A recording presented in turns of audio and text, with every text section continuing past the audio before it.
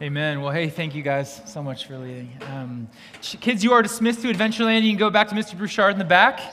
You will go back to the band room for Adventureland. Have fun. In the beginning was the Word, and the Word was with God, and the Word was God. And now, Word of the Father, now in flesh appearing. It's what we sang. It's what we celebrate. The coming of the God of the universe as a man, Jesus Christ. So welcome. My name is Ben.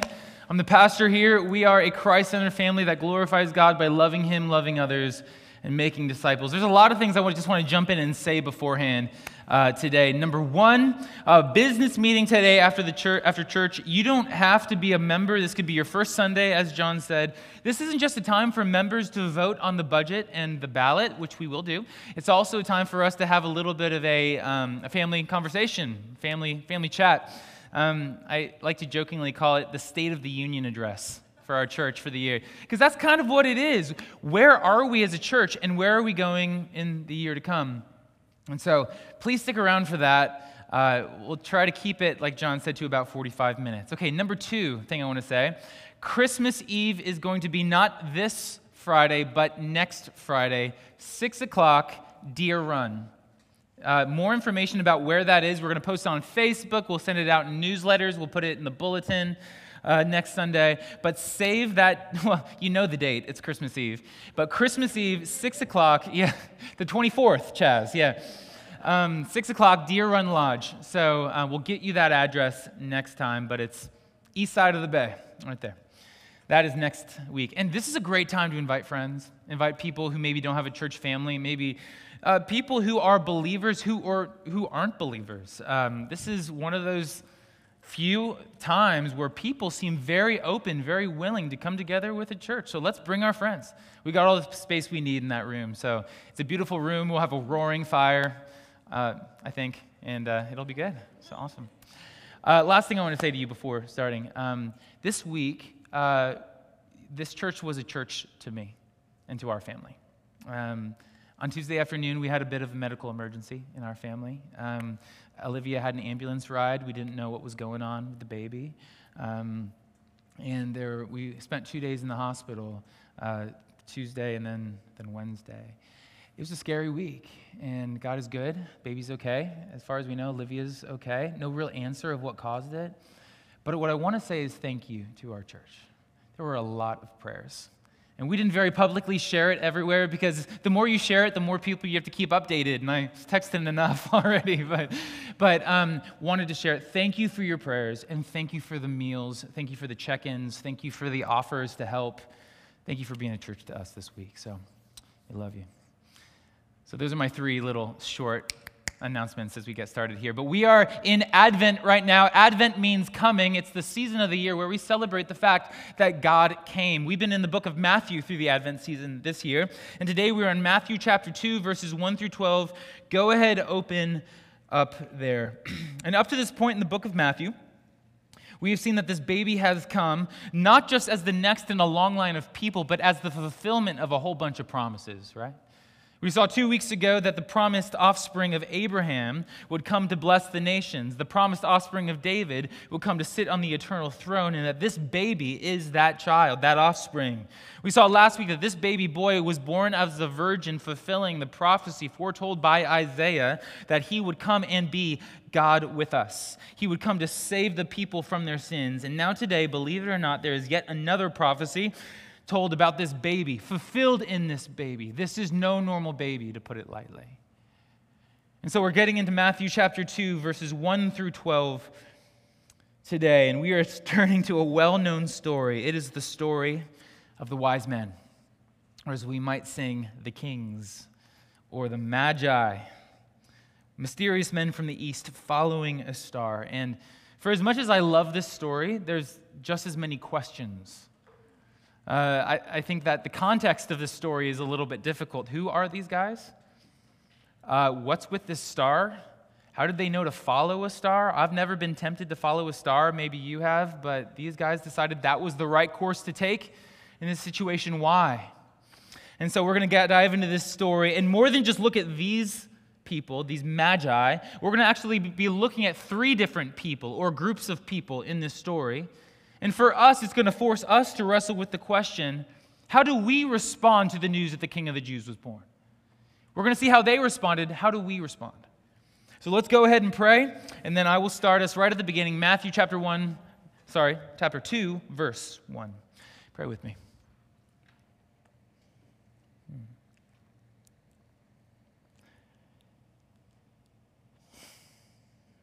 God, this word is from you. We believe that it is from your lips, therefore it is living, that it's active, that it's true, that it's good. We trust it and we believe it. We know that it's without error. Father, we know that anything it teaches is something that we can trust. And so we turn and give the next 30 plus minutes to understanding what's going on in this passage so that it can shape the way that we think, the way that we live. Father, don't let this be an exercise in futility. Don't let this be just a thing we do on a Sunday morning because that's what we do as Christians. I pray that this would be a time that we hungrily mine the depths of your word, that we hungrily feast on it, and that it wouldn't just taste good in our tongues as we eat it, but that it would actually nourish us, Lord, that it would change us, that it would sustain us, that we would walk away from this morning just more in awe of the fact that you came, and also challenged to think about what it looks like for us to live as your people in this world. That's what we really want. For you to receive all the glory you are due through us who seek to honor you and make you happy with our lives. Do what you want this morning. We pray this in Jesus' name. Amen. Amen. Matthew chapter 2, verse 1 and 2. Let me read those.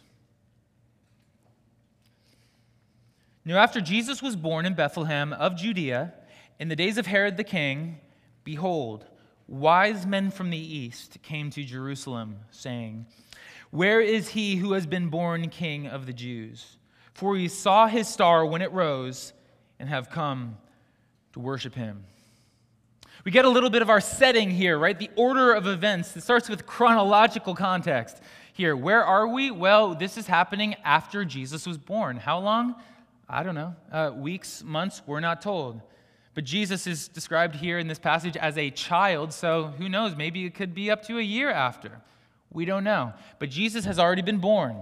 And we also know it's in the days of Herod. Herod is the king. And this is Herod the Great.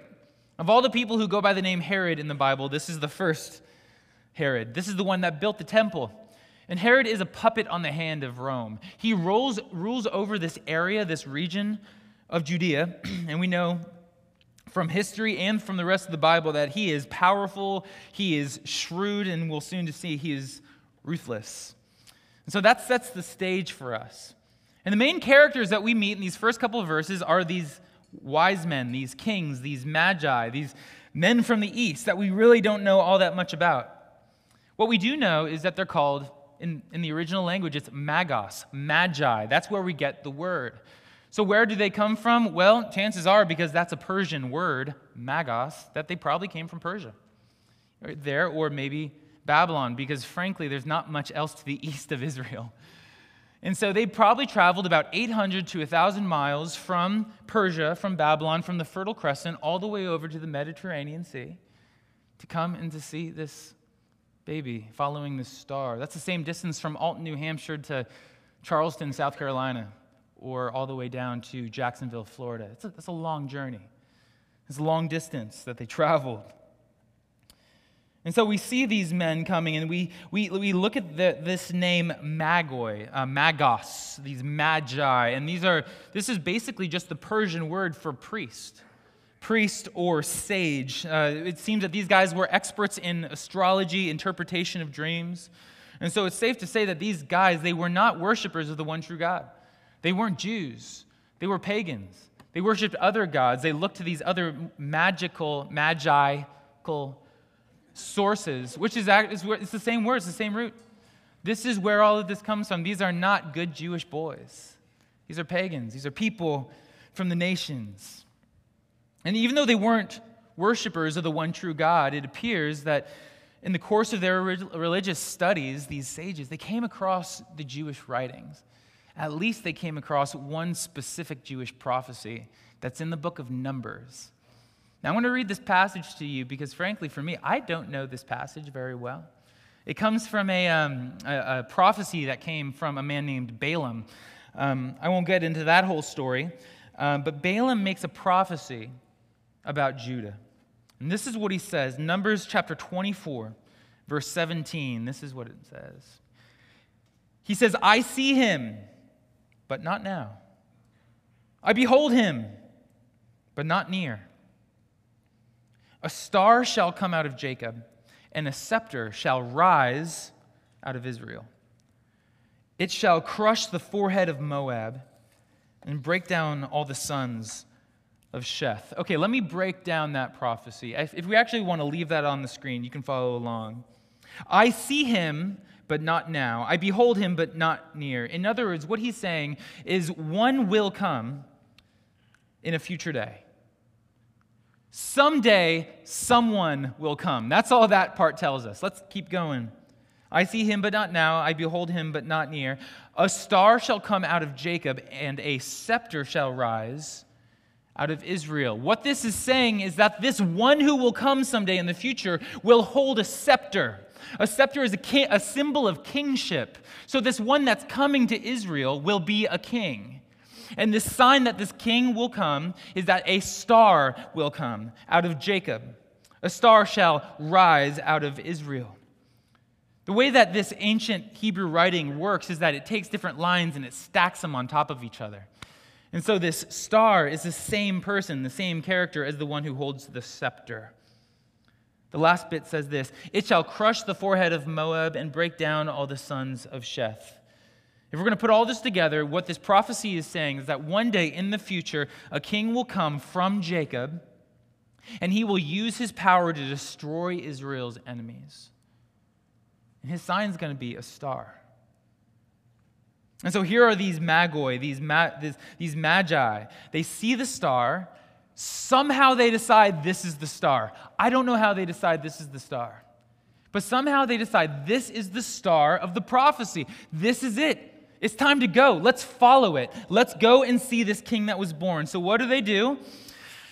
They do the logical thing. They go to Jerusalem, and where do they go? They go to the palace.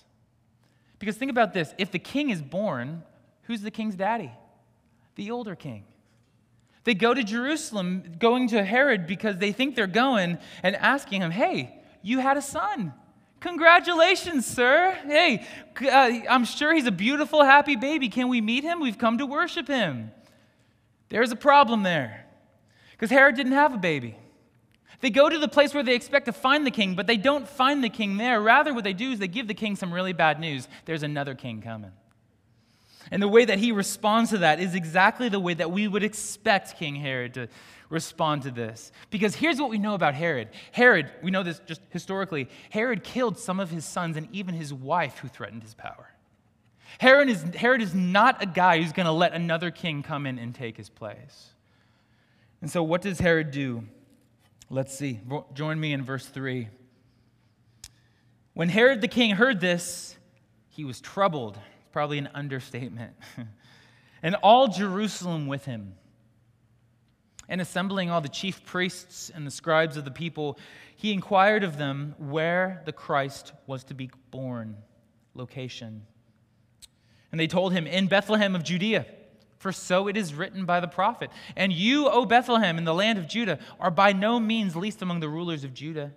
For from you shall come a ruler who will shepherd my people Israel. Then Herod summoned the wise men secretly and ascertained from them what time the star had appeared. And he sent them to Bethlehem, saying, go and search diligently for the child. And when you have found him, bring me word that I too may come and worship him. So he's troubled, and he does his homework. Where is this baby? Well, he asks the people who would know. He asks the priests, the scribes, and they say this baby is going to come in Bethlehem, quoting to him a prophecy from the book of Micah, chapter 5, verse 2, which says, from you shall come a ruler who will shepherd my people Israel. And when did the star appear? When was this baby born? Well, he ascertained from the wise men, these magi, what time the star had appeared. He gets the information he needs. He does his homework, and finally he sends out the Magi as unsuspecting scouts for him. He says to them, "Go and search diligently for the child, and when you have found him, bring me word that I too may come and worship him." Well, here's a little secret. He's not going to worship them. That's not why he's searching. He's lying to them, but the Magi don't know, and so they go.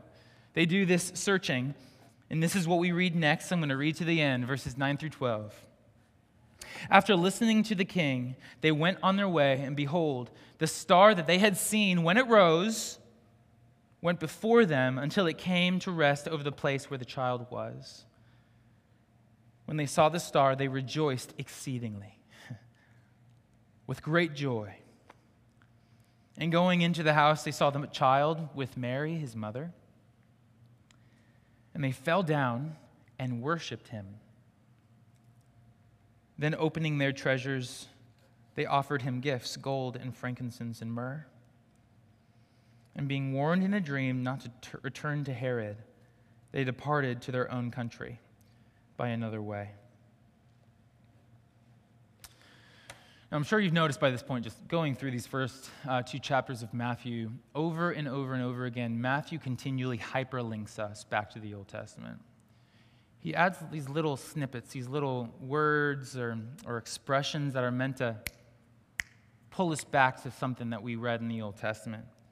He shows us that this is the offspring of Abraham, that this is the descendant of David. He shows us that this is the baby that fulfills the prophecies of the virgin birth. He shows us that this is the star arising out of Judah. We also see even in this passage that this is the baby who is going to be born in the town of Bethlehem, according to Micah chapter 5, verse 2.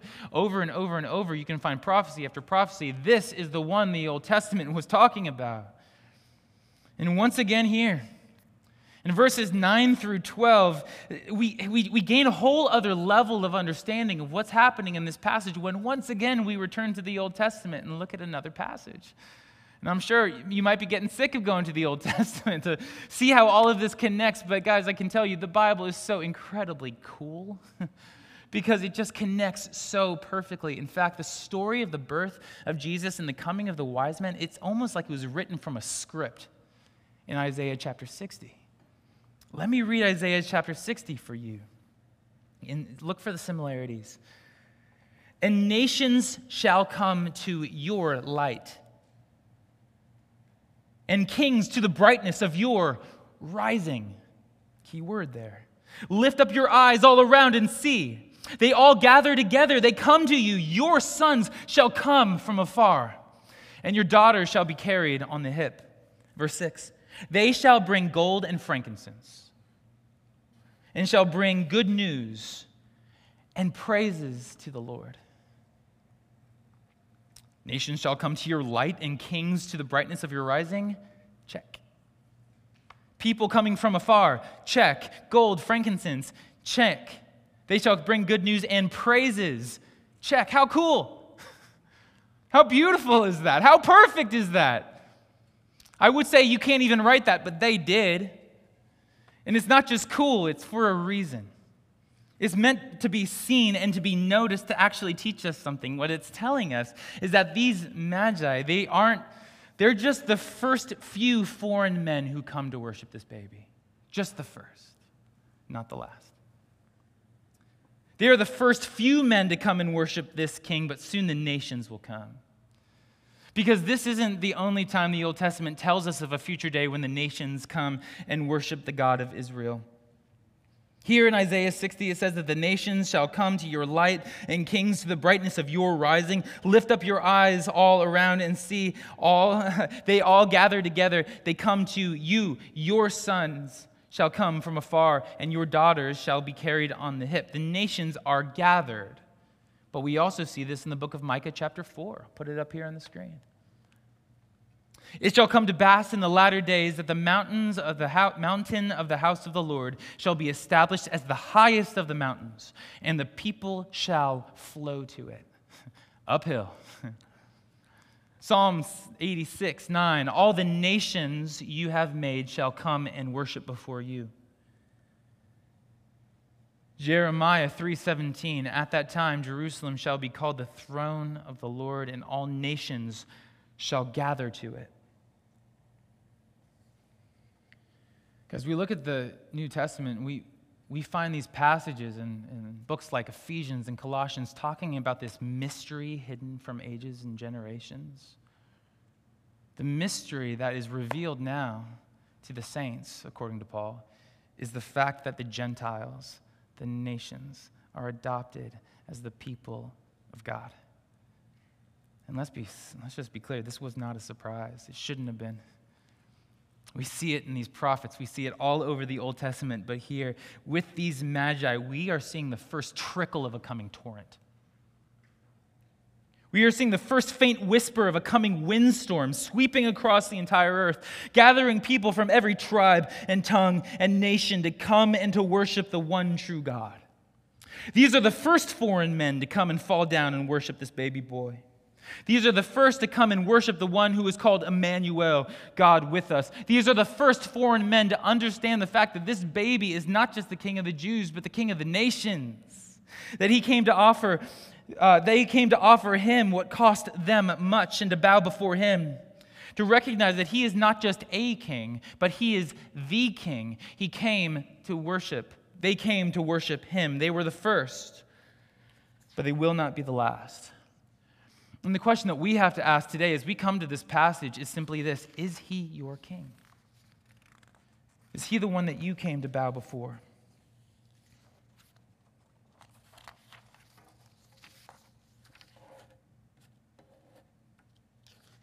I lost my place. I am very lost. I'm sorry. Here we go. Cross your fingers. I think that's it. So is he your king? Because when we look at this passage, what we see is that the three different people, or three different groups of people, respond to Jesus in three different ways. We've already seen how the Magi respond, but let's just think back for a minute. How do the other people, the other groups in this passage respond to Jesus? We see the current king, Herod, how he responds. We see a little bit about how the local Jews respond. And then we see how the Magi respond. So how does Herod respond? When he hears that the king of the Jews was born, how does he respond? Well, when he hears, his primary response is defensive, right? He understands that this baby is a threat. This baby is a rival. And so what he wants to do, his first instinct is to defend himself from what this baby might take from him, his power and his throne. That's the first way that we see somebody respond. Number two, the local Jews. Now, to be fair, we don't really know exactly how much the Jews knew, how much they had been told. We don't see it happen in this passage, but what we do know from this passage is that they knew enough to be troubled about how Herod would respond. So it seems they knew a little bit about what was going on here. Not just that, but also their chief priests and scribes were invited into the conversation, at least to some degree, to try to figure out where this king of the Jews would have been born. So I think it's fair to assume that they might have heard a whisper, might have been picking up on the hints that the king of the Jews had come to be born. The other thing is that the star in the sky was the fulfillment of their scriptures. We just have to wonder, why didn't they notice? Where were they? I mean, it was in the sky. You can't hide it. But when they hear about the king of the Jews, their primary response isn't defensiveness, but it seems just indifference. They're more busy being troubled about how Herod's going to respond than actually wondering whether this is the king that they were told was going to come. And what's more than that, I mean, they very easily could have just traveled to Jerusalem or to Bethlehem to go looking for this baby. It was a small town, and frankly, it was 4.4 miles from the center of Jerusalem. That's from here to the dump, not even. It's not very far. They could have, and it's such a small town. I mean, the chances are, we're going to see next week, when Herod kills all the babies in the town, it's such a small town, chances are there's probably only 15 to 20 babies. It's a small place. It would have been an easy place to go and see, hey, is somebody giving birth to a kid here? Any new babies recently? But from everything we can tell, Herod responds defensively and the Jews respond indifferently. And what about the Magi? We've seen this again. We saw it before. We'll see it again here now. The Magi, these Gentiles from far away, they were not defensive. They were not indifferent. Rather, what they did was they watched. And when they saw the star, they noticed. And then they traveled, and they sought out this king. Journeying far, 800 to 1,000 miles most likely, and when they found him, what did they do? We read clearly, they rejoiced exceedingly, with great joy. They fell down and worshiped him, and they offered him gifts. And they did this because they knew that they had found the king of the Jews, the one that they had been waiting and watching for. Be free. If you are a believer, then you follow in the tradition of the Magi.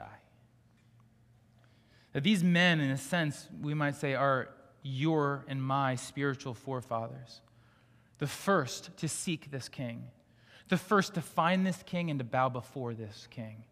This one that we call Jesus Christ. Because he is the one who came to bring the blessings to the nations, to take the throne of his father David and usher in an eternal, everlasting kingdom. He is the one who came to save the people from their sins by giving his life as payments for the sins of the world, rising again in victory over sin and death, and now he shares that life, that victory with all who believe in him. That is Jesus Christ. That is who he did, who he is, and that is what he did. And so again, we return to the question, how will you respond to that news? Will you respond like Herod? Will you respond like the local Jews? Or will you respond like the Magi? Some of us will respond like Herod because, let's face it, Jesus is a threat. Jesus does threaten to take away things that are important to us. He does threaten to take away power, take away control, take away the throne of our lives, doesn't he? We understand that if this baby is actually the king of the earth, if he's actually who the books of the Bible says he is, if he actually is the one who has all power to rule over all the nations, if he actually is the highest authority, then what he says goes. And if he says something that's different than what we like, then we have to go with that. His authority threatens our freedom. He threatens the ability for us to live the way we want. And if that's something that you're struggling with, and the first thing I want to say to you is simply, thank God you're understanding. That is what God calls us to. It is what he asks of us. Jesus actually says it clearly in Matthew chapter 16. He says, if anyone would come after me, let him deny himself, take up his cross, and follow me. For whoever would save his life will lose it.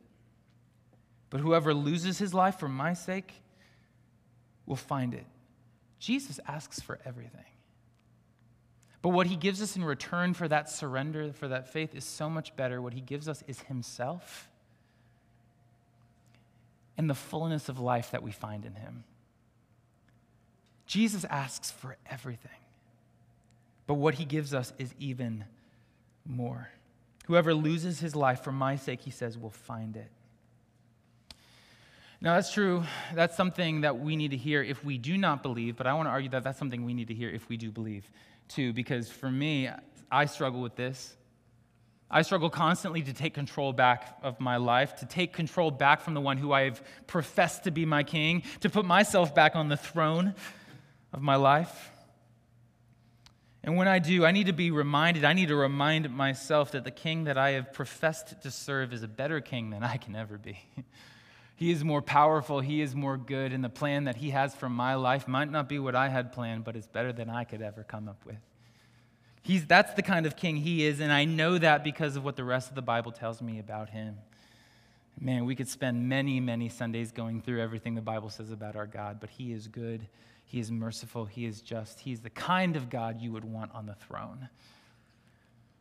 So, Christian, surrender. Let him set the terms over your life. Imitate the Magi. Bow before your king. Bow before your king. So some of us are threatened to respond like Herod. Some of us respond to Jesus like the Jews. Not so much defensive, but indifferent. Because frankly, some of us don't really care that much over who Jesus was. That was a long time ago. Haven't seen him in a while. I might ask you the question, well, who is Jesus? Is he the king? And you might respond, well, I don't know, but I'm late for work and my daughter won't put her shoes on. It's a question that is so important, but it's not a pressing question. It doesn't feel like a pressing question on a day-to-day basis. We have life to take care of. We've got things to do. And the news that the Messiah has come doesn't make you hit your knees. It's more likely to make you shrug your shoulders. I mean, it's just not the thing at the forefront of our minds. And if that's the way that you feel about Jesus, I want to say, I understand. It did happen a long time ago. And hey, maybe you're young and death feels like a long way away. So why deal with that today? Why not put that off? I understand that temptation as well. But if that is you, if that is what you struggle with, not so much defensiveness, but simply indifference, then I'm not going to try to convince you today that you should care about it with logical argument. That's not the direction I'm going to go. I'm not going to try to scare you with threats of hell and brimstone. That's not the direction I'm going to go today. But what I do want to say today is this, that you can search the rest of your life for contentment in this life. You can search for years for fulfillment in the things of this world, but I will save you the time. The things in this world will not satisfy. You will not find what you're looking for. The reason we know that is because about 6 or 7 billion people have gone before us looking for purpose in this life, looking for fulfillment. And what I find when I look around the world is that the people who are the most successful aren't necessarily the people who are the happiest. I heard a quote recently. I don't know who said it, so I can't cite it. But what this person said was, it's hard to be truly depressed until your dreams come true. The point is, we are looking for contentment, for joy, for happiness in this life, but as soon as we get that thing we're looking for, we realize, oh shoot, there's still something not right. There's still something missing. There's still some kind of gap.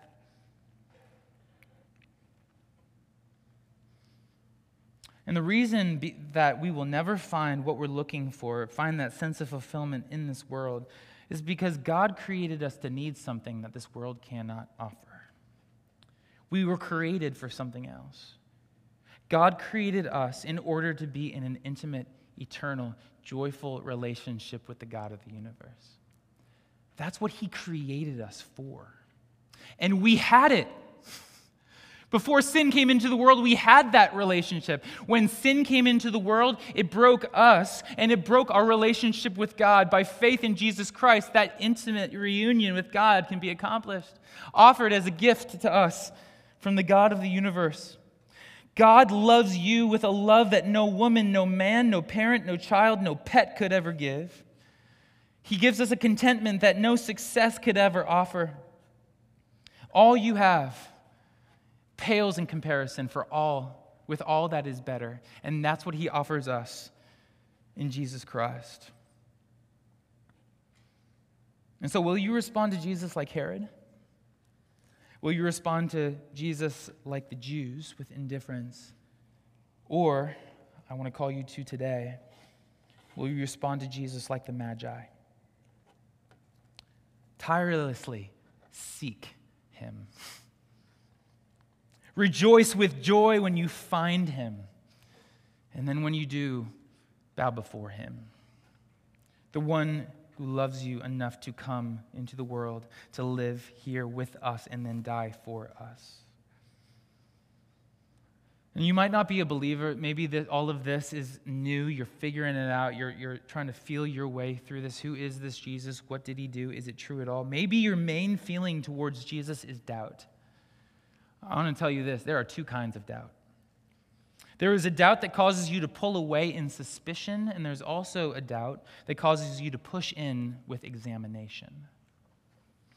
I want to call you to doubt the second kind of doubt, to push in with examination, to seek, to ask questions. I want to call you not to do that alone.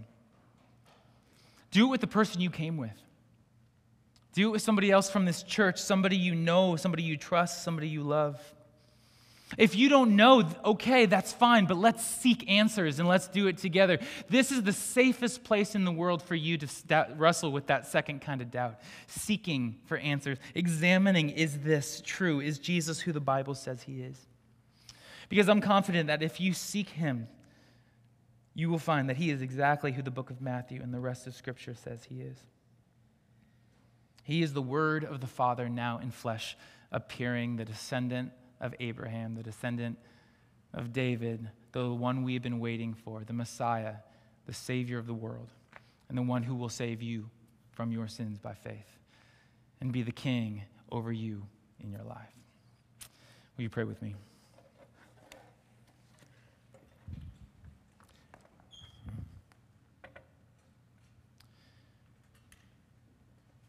Father, I feel like the message of the gospel, the message of the person and work of Jesus Christ, the gospel, who you are and what you've done, is a message that is sweet and beautiful when we hear it, and becomes sweeter and beautiful more beautiful the more we hear it. Man, I pray this a lot, Father, but I pray that our church would be a church that is continually and increasingly re-enchanted to the beautiful story of you, what you've done and who you are.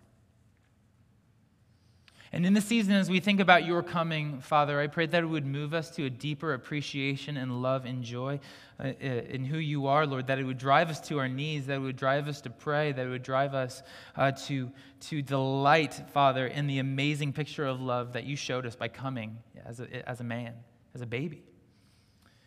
And Father, for those of us who aren't yet quite sure of who you are, I pray that anybody who does not believe that you are the Christ, I pray that they would doubt with that second kind of doubt, a doubt that leads to examination, to seeking.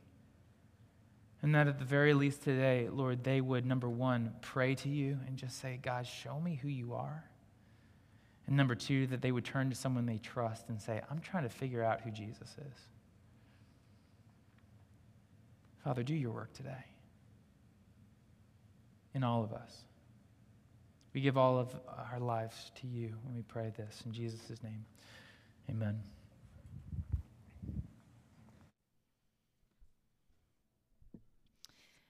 He is the wonderful